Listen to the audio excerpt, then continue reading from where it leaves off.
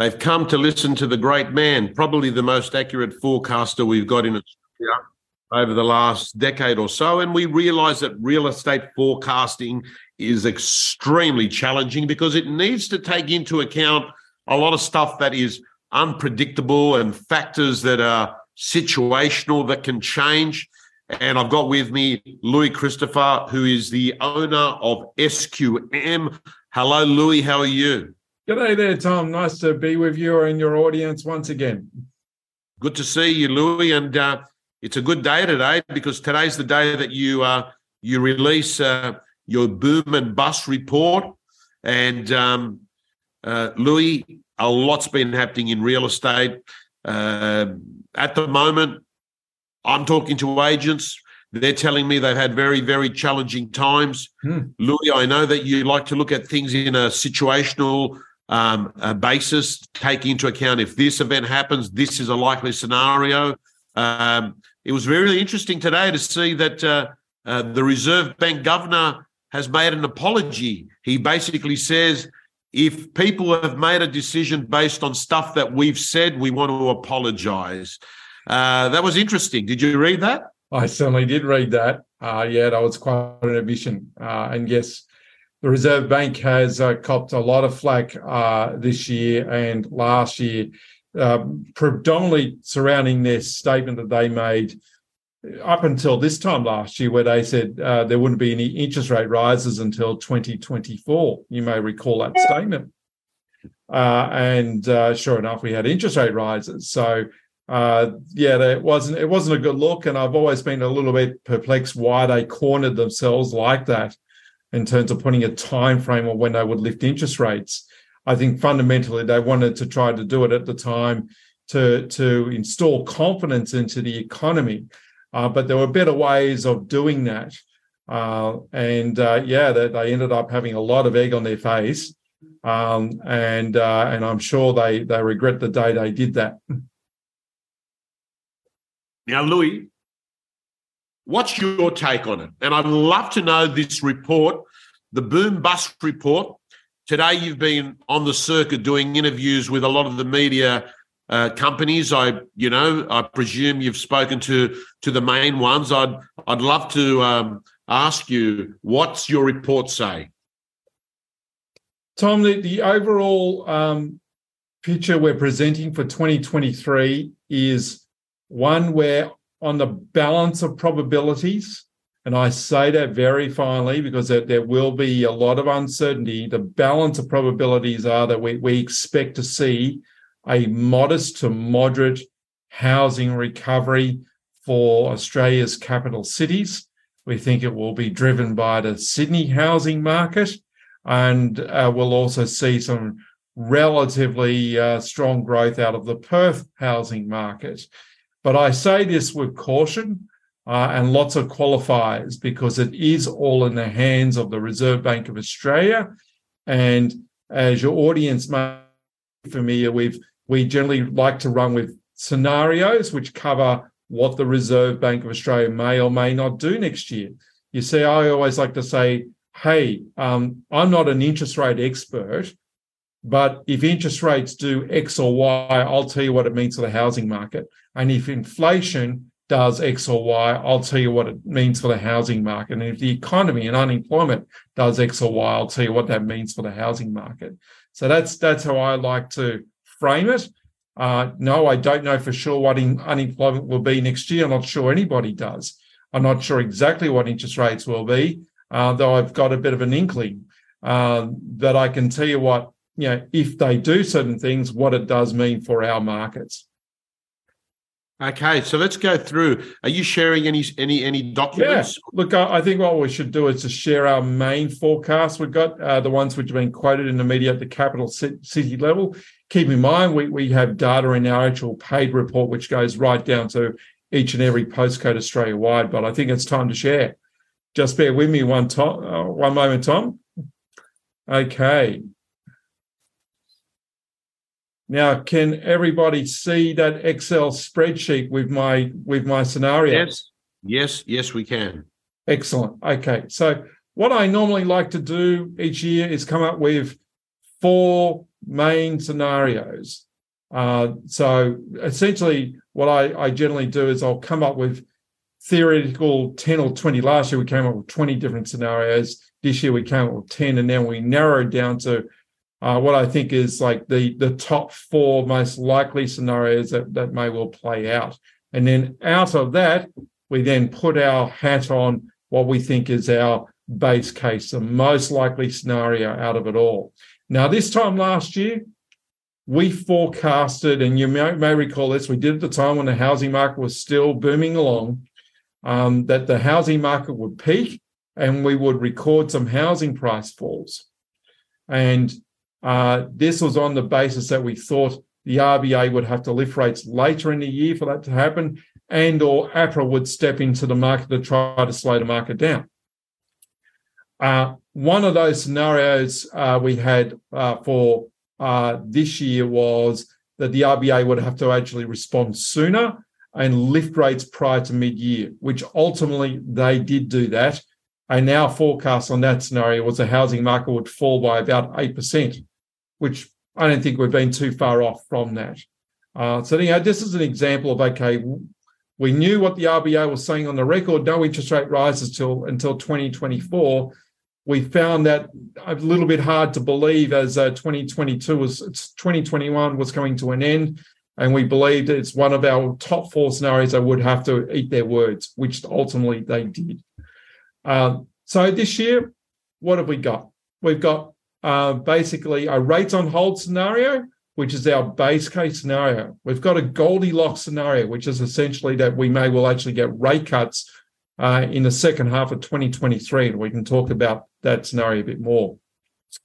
Then I've got a bit more of a darker scenario for 2024. It would actually play out in that year, which is what I call a false dawn, where the RBA goes on pause soon, but then they completely underestimate accelerating inflation. We actually get, like, say, a CPI towards 10%, and they panic, and they then start aggressively lifting interest rates in later 2023. And then finally, the scenario where the RBA doesn't go on pause. They have to keep lifting rates, and they lift rates to the point where we go into a hard economic landing. We actually go into a pretty steep recession later in 2023. And that's the one where, of course, you would see a greater correction in the housing market. Now, a lot of the work we did this year, Tom, we did around what would be the breaking point for existing homeowners in terms of a theoretical cash rate. So I spoke to a lot of the banking community. I spoke to the non-bank financial sector, key people who I know are knowledgeable, look after loan books, and people I trust. And this is where you'll see now assumptions going back to our base case scenario about the fact that one of our key assumptions is the cash rate must not go above 4%. Okay, so if the RBA goes on pause with a cash rate, which is currently 2.85, if they peak at below 4%, we believe we'll see the recovery occur. If they, on the other hand, decide to go above 4% and keep lifting, no recovery. Bad news, really bad news, actually. So this is critical because we believe at that point, roughly around the 4%, this is where you'll start to see a lot more forced selling activity in the housing market. What's it now? So at the moment, Louis, what is it now? Is it 3.5? The cash rate is 2.85, and we believe we'll probably see a rate rise being called next week. And then Louis, scenario one, does that take into account? Does that include a February rate rise? Or yes, it does. It allows for essentially up to about 4 more quarter point increases, 4 more 25 basis point increases. So we go to say potentially 3.85. We think at 3.85, the market would still, while it'd be a bit negative in terms of sentiment still, you wouldn't see forced selling activity. Now, okay. Now that's one of the factors. Keep in mind there's a whole bunch of other factors going on, especially in the New South Wales economy, which we need to take into account. It's one of the reasons why we're a little bit more positive on the Sydney housing market than potentially other capital cities. So, for example, we know we've just seen a change in property taxes, a pretty critical change at that as well. The move away from stamp duty to land tax, which has now started for first-time buyers, where they have an option. They can opt out of paying stamp duty and they can opt into paying an annual land tax. We think this could stimulate a number of would-be renters, of renters turning themselves into first-time buyers. And we think that would help the market somewhat. The other factor in all this is that we expect an increase in underlying demand for accommodation, especially in the Sydney housing market throughout the course of 2023. The borders are now open, as we're well aware. We have seen an influx of net overseas arrivals, and generally net overseas arrivals who had planned to stay for some time. Their first ports of call are Sydney and Melbourne. Okay, so we're expecting to see ongoing surges in underlying demand for real estate across 2023. Now, as you know, Tom, we've had a rental crisis, and rental vacancy rates here in Sydney are running at 1.3%. Nationally, they're roughly running at about 1%, and we're seeing big surges in asking rents, or market rents, I like to call them. Okay, this is playing into the inflationary scenario, and this plays into potentially investors looking to come into the market to get an inflation hedge and to capture this growing rental market that's been occurring. And so we expect more investors in the market in 2023, up to a point. And it goes back to my view about, okay, the cash rate has got to peak at below 4%. This is important.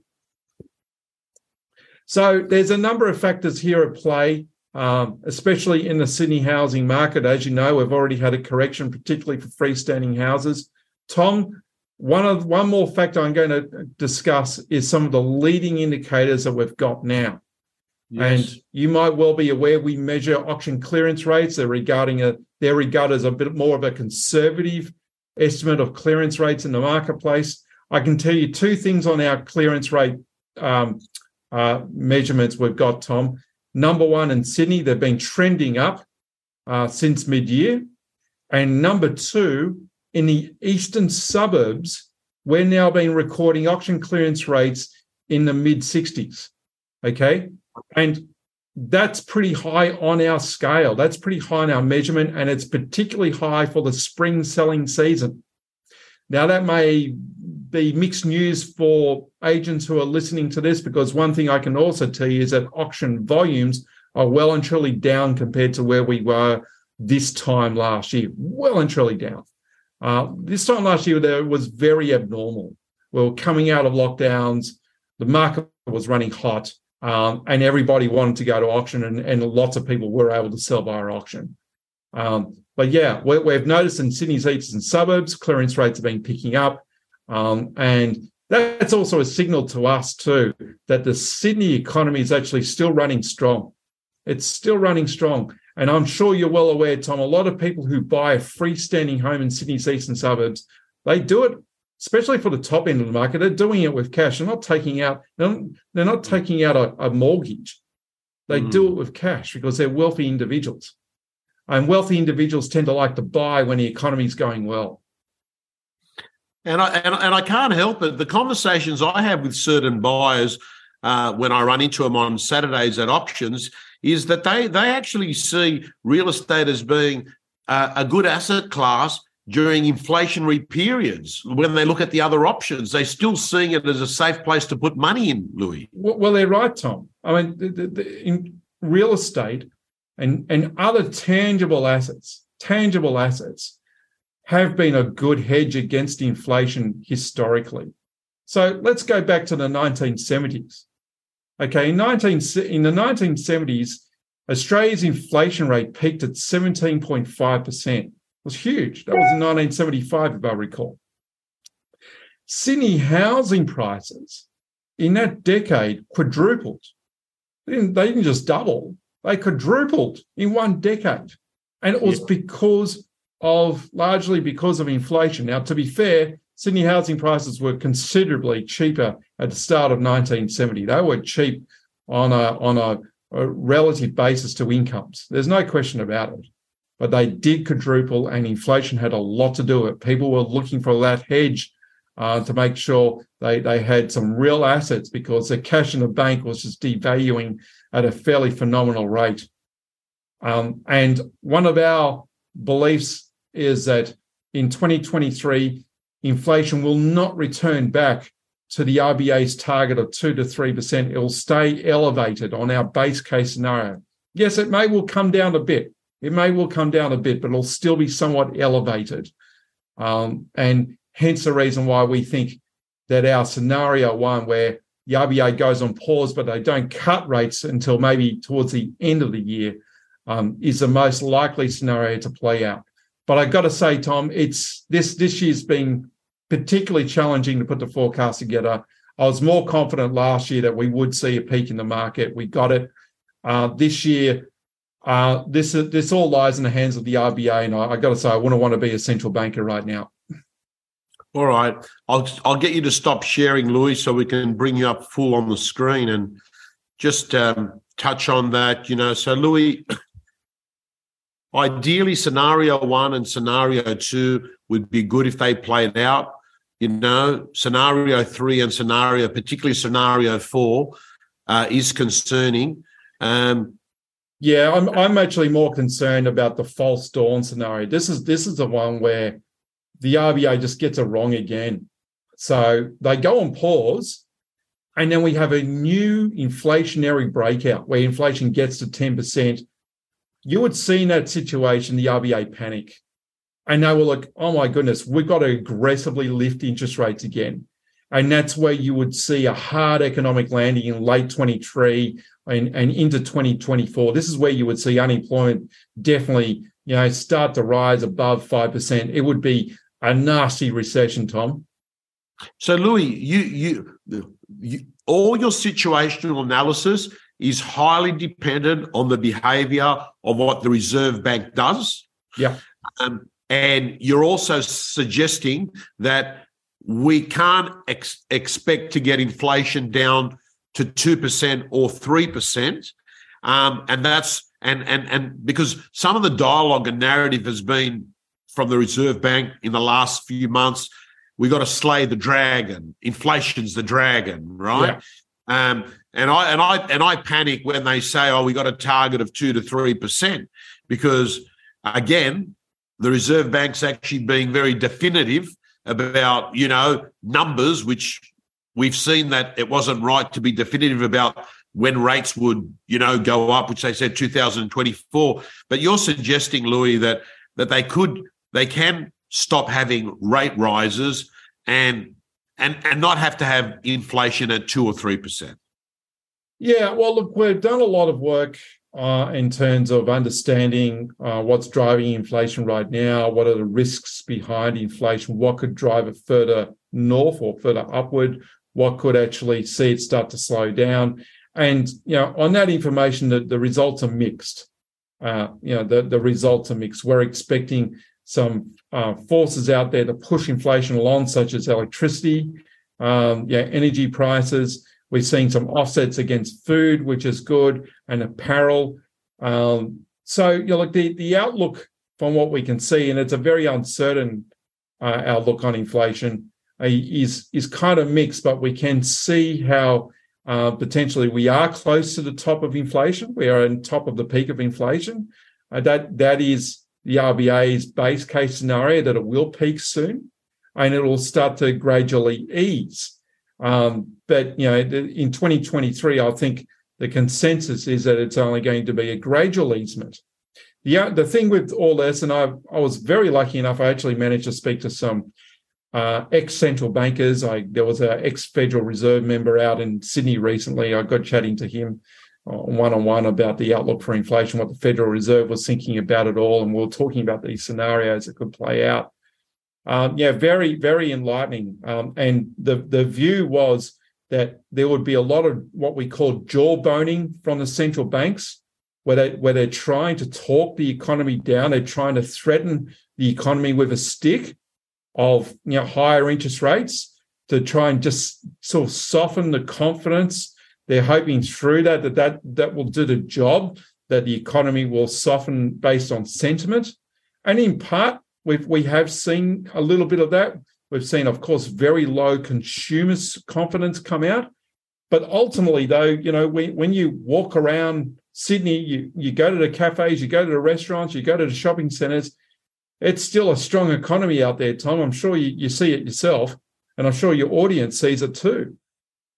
So this is this is why there's so much uncertainty, and why this year I've got to say I'm not feeling overly confident about my base case scenario. I think in terms of the balance of probabilities, it was the one offering the highest probability of occurring. But any of these four scenarios could easily play out, and all eyes are on the RBA, how they react to new information as it comes through. And yes, Tom, there is a risk here. The RBA has to keep lifting rates. And that's our fourth most likely scenario. They just keep lifting rates anyway. And look, they know what that means if they do that. That's a hard landing in the economy. And I'm sure they wish to try and avoid a hard landing. I'm sure that they wish to restore their reputation. And I'm sure that they're looking at information in new ways following what happened with some of their pretty bad calls that they made back in 2021. Yeah, one final thing, Louis. This talk about the expiry of fixed loans in 2023. Yeah, and the impact of borrowers who have locked in at 2% that might be paying by March it could be 6%, could be or 5.5%. That's more than double. That's 2 to 3 times the rate. It's a lot. Yep. Any commentary on that, Louis? Yes. So I refer back to some of the sort of interviews I did with people who are looking after loan books at the moment, and we focused on this particular risk and this particular issue. And it is somewhat of an issue. I think the media is just playing it up a little bit. I'll tell you some of the reasons why I say that. Number one, many of these people who took out say a 2% fixed interest loan rate, right? They were still tested on a lending rate far higher than 2%. Right. Okay. So, and that's not really talked about much, but they were tested on it. Though you may recall, if you know, when you're going for a loan, you've got to go through a serviceability test to see if you can afford an interest rate far higher. And many of these people were tested actually on a variable rate plus 3%. Not the fixed rate. So it was a variable rate plus 3%. So most of these fixed loan applicants were tested essentially on 6 and 7% still. Now, the issue is, of course, is that you can be tested on that, you get your loan, and then you still go off spending. You go and buy yourself a new car, you go and take a holiday, you get yourself more into debt. That's what we don't know, how many people have actually done that. And the information I got was that just about now, some of the people I trust are reporting just more borrowers deciding they want to sell before they go and cop that reset. They want to sell because they know they cannot afford it. And so there is a rising percentage, but it's still, albeit fairly benign and fairly low. And one of the things we like to measure is distress listings activity, Tom. Okay, so right now we're recording a rise in distress listings activity. It's about 6,000 properties nationwide which are selling under distressed conditions. That's up by 1,000 or so from where we were, say, a few months back. However, it's well and truly below where we were pre-COVID, where there was on average about 13,000 properties at any point in time selling under distressed conditions. So we're watching that indicator very closely. It is trending up, but it's not skyrocketing. So we're not overly concerned about it right now. But as mentioned, I wouldn't want to see the catch rate above 4%, because I think if we were to see that, at the same time we see a lot of these fixed loan borrowers get resetted upon, that spells trouble. So, Louis, for the people that want to dig deeper and get even more information at a suburb level, which I know that you have depth of data all over Australia, what's the best report they can purchase? Well, look, today we've talked about our macro forecast, and that's what the media's been covering. But in the report itself, our housing boom and bust report, sqmresearch.com.au, we actually get down to the postcode level. So that's why people buy the report. They want to see what's going on in their postcode. So we cover off median house prices. We cover off stock on market, rental vacancy rates, rents. That's all there at the postcode level, all in one report. So do you buy that by postcode? Is that how you buy it? You buy the report and you get every postcode. In the state or in the country? In the country. Do you know off the top of your head how much the report is? $59, $59.95. That's a one-off report. Yeah, one-off report. Oh, that's a no-brainer. Susan's just put up sqmresearch.com.au /index. It might be just easier just to go on the homepage, and from there you'll be able to work it out, won't you? Yeah, on the homepage, there's a link directly to the report on the homepage. We put in, and we actually do ratings of postcode. Yeah, the media focuses on the capital. That's totally understandable. But we then, the report itself is all on the postcodes. Yeah. I'm just reading some of these questions here. Louis, if you're a betting man, would you sell rather now than next year? That's from an anonymous attendee. I don't know. Louis, what would you say to that? You know what, Tom? Whenever I've sold Sydney property, I've always regretted it. Yeah. I had a Jewish landlord when I first started up in real estate. I had a landlord that had 80 properties in Marrickville. His name was Mr. Abaya, and he sat down with me and he says, "I want to give you some basic laws in real estate." I said, "Yep." I pulled out my pad and I started writing out. I was 20 years of age and I was going to learn from the wisdom of a man that was a multimillionaire. And he said, "Never sell." That was his only thing. Right? Never sell. Okay. That's right. Never sell. So I will say though, look, with the taxation changes, this is good in terms of transaction costs for people. So I'm in favour of the taxation changes. I think eventually the state government, assuming it wins again on the next state election in New South Wales, they will roll this out for everybody. That was what the Premier's intention was when he was Treasurer, and I think it will occur. Well, that'll be happy days, because the real estate industry that's got lower barrier to entries for buyers and sellers to operate in is going to be a lot better, Louis. We know that the cost of doing business is often the thing that prohibits people from moving homes. Stamp duty is an inefficient tax, Tom, and it's actually not that great for state governments, because what happens is in the good times, their coffers are booming. In the bad times, they're hardly getting any revenue coming in, and it's not good. It's far better from a state government perspective to have more stable revenue sources coming in. And so I think it's good for everyone. Remember, once upon a time, we used to have stamp duty on stocks, on shares. They got rid of it because they recognised it wasn't productive for the economy. Same thing should happen with housing. Yeah. Now, Deborah's gone on to say, "I love the boom and bust report. I buy it every year. No one gets their forecasts as close to the pin as SQM. So thanks for that." But she's also gone on to say earlier on today, how come the banks are forecasting such different price changes to you? I'm not even sure what the banks are forecasting. The banks change their forecast about every 3 months, and they're never held to account for it. So this time last year, when we were forecasting the housing market would peak and we'll get some price falls, the banks were forecasting housing prices would rise across the country in 2022. Then, of course, they changed their forecasts. Then they changed it again. Then they changed it again right throughout the course of the year. Now they're very bearish in 2023, and I'm reasonably confident they'll have to adjust their forecast once more. That's their track record. Yeah, well, the banks are quite famous for that front page in the Sydney Morning Herald just before COVID started. and it basically said prices to drop by 35%. And then the irony was they actually did go up probably 40% during that period. Yeah. Look, we were initially concerned. You may recall we were initially concerned about going into COVID, and we could see that if the government did not intervene, if we didn't see rate cuts, that we could have had a hard landing in the housing market. But the government did intervene.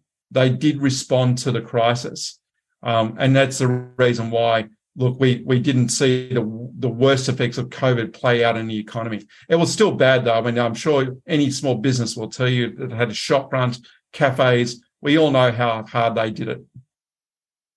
Yeah. Louis, you've had a busy day. Thank you so much. Great analysis, team. For those of you that are real estate agents, you know that my approach is be a trusted advisor, speak with facts, speak with opinions, get the experts' ideas, then form an opinion. And I've got to say to you, now is no better time in the world than to get onto the phone, ring up your clients, give them a forecast on what you think may happen in their market, encourage them to get the SQM report. Louis, I want to thank you so much, and keep up the good work. You look amazing, by the way. Susan was saying off air, you've lost 11 kilos since the last time you were on. So been using this app called Noom, and look, I tell you what, if it can work for me, it can work for most people. I'm pretty happy with the results so far. Thanks a lot, Louis. Everyone, thank you so much for tuning in. Cheers.